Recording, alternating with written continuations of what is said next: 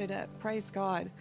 Okay, what the Lord is saying to us this morning, I believe, is that there is an anointing to bring forth the seeds that have been planted. There are seeds in this church when this foundation of this church was laid in faith and in hope. And it is time for those seeds. We've seen much harvest, but the Lord says we have seen nothing like what was sown in this church.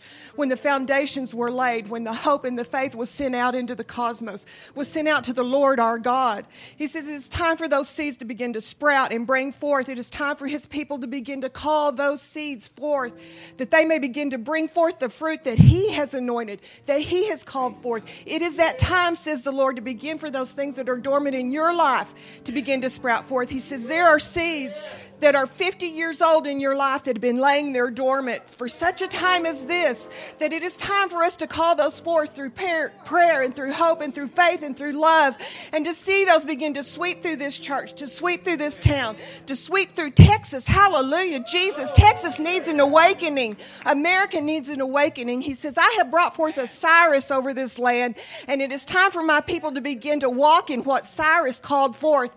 To be the Gentile has freed God's people. He has opened up a spirit realm for us to begin to possess this land. But He says there are things that your godly parents and grandparents and great-grandparents have sown into the ground, and yet their harvest did not come forth. And the Lord says that seed is in your bloodline, and it is time for you to call forth that seed in your bloodline. It is time for you to walk in the financial success, for the emotional success, for the wholeness of mind that your ancestors sowed into the ground and did not see. It is time for you to begin to call that forth, saith the Spirit of the Lord. Call it forth, cover it in my blood, and see it sprout today, says the Lord.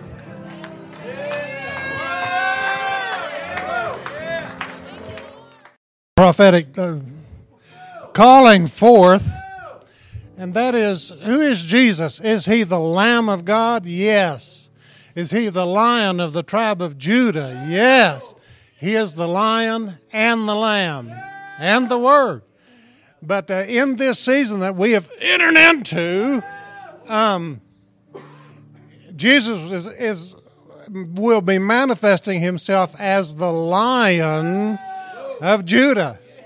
The Lion is here, not the Lamb. This is the season of the Lion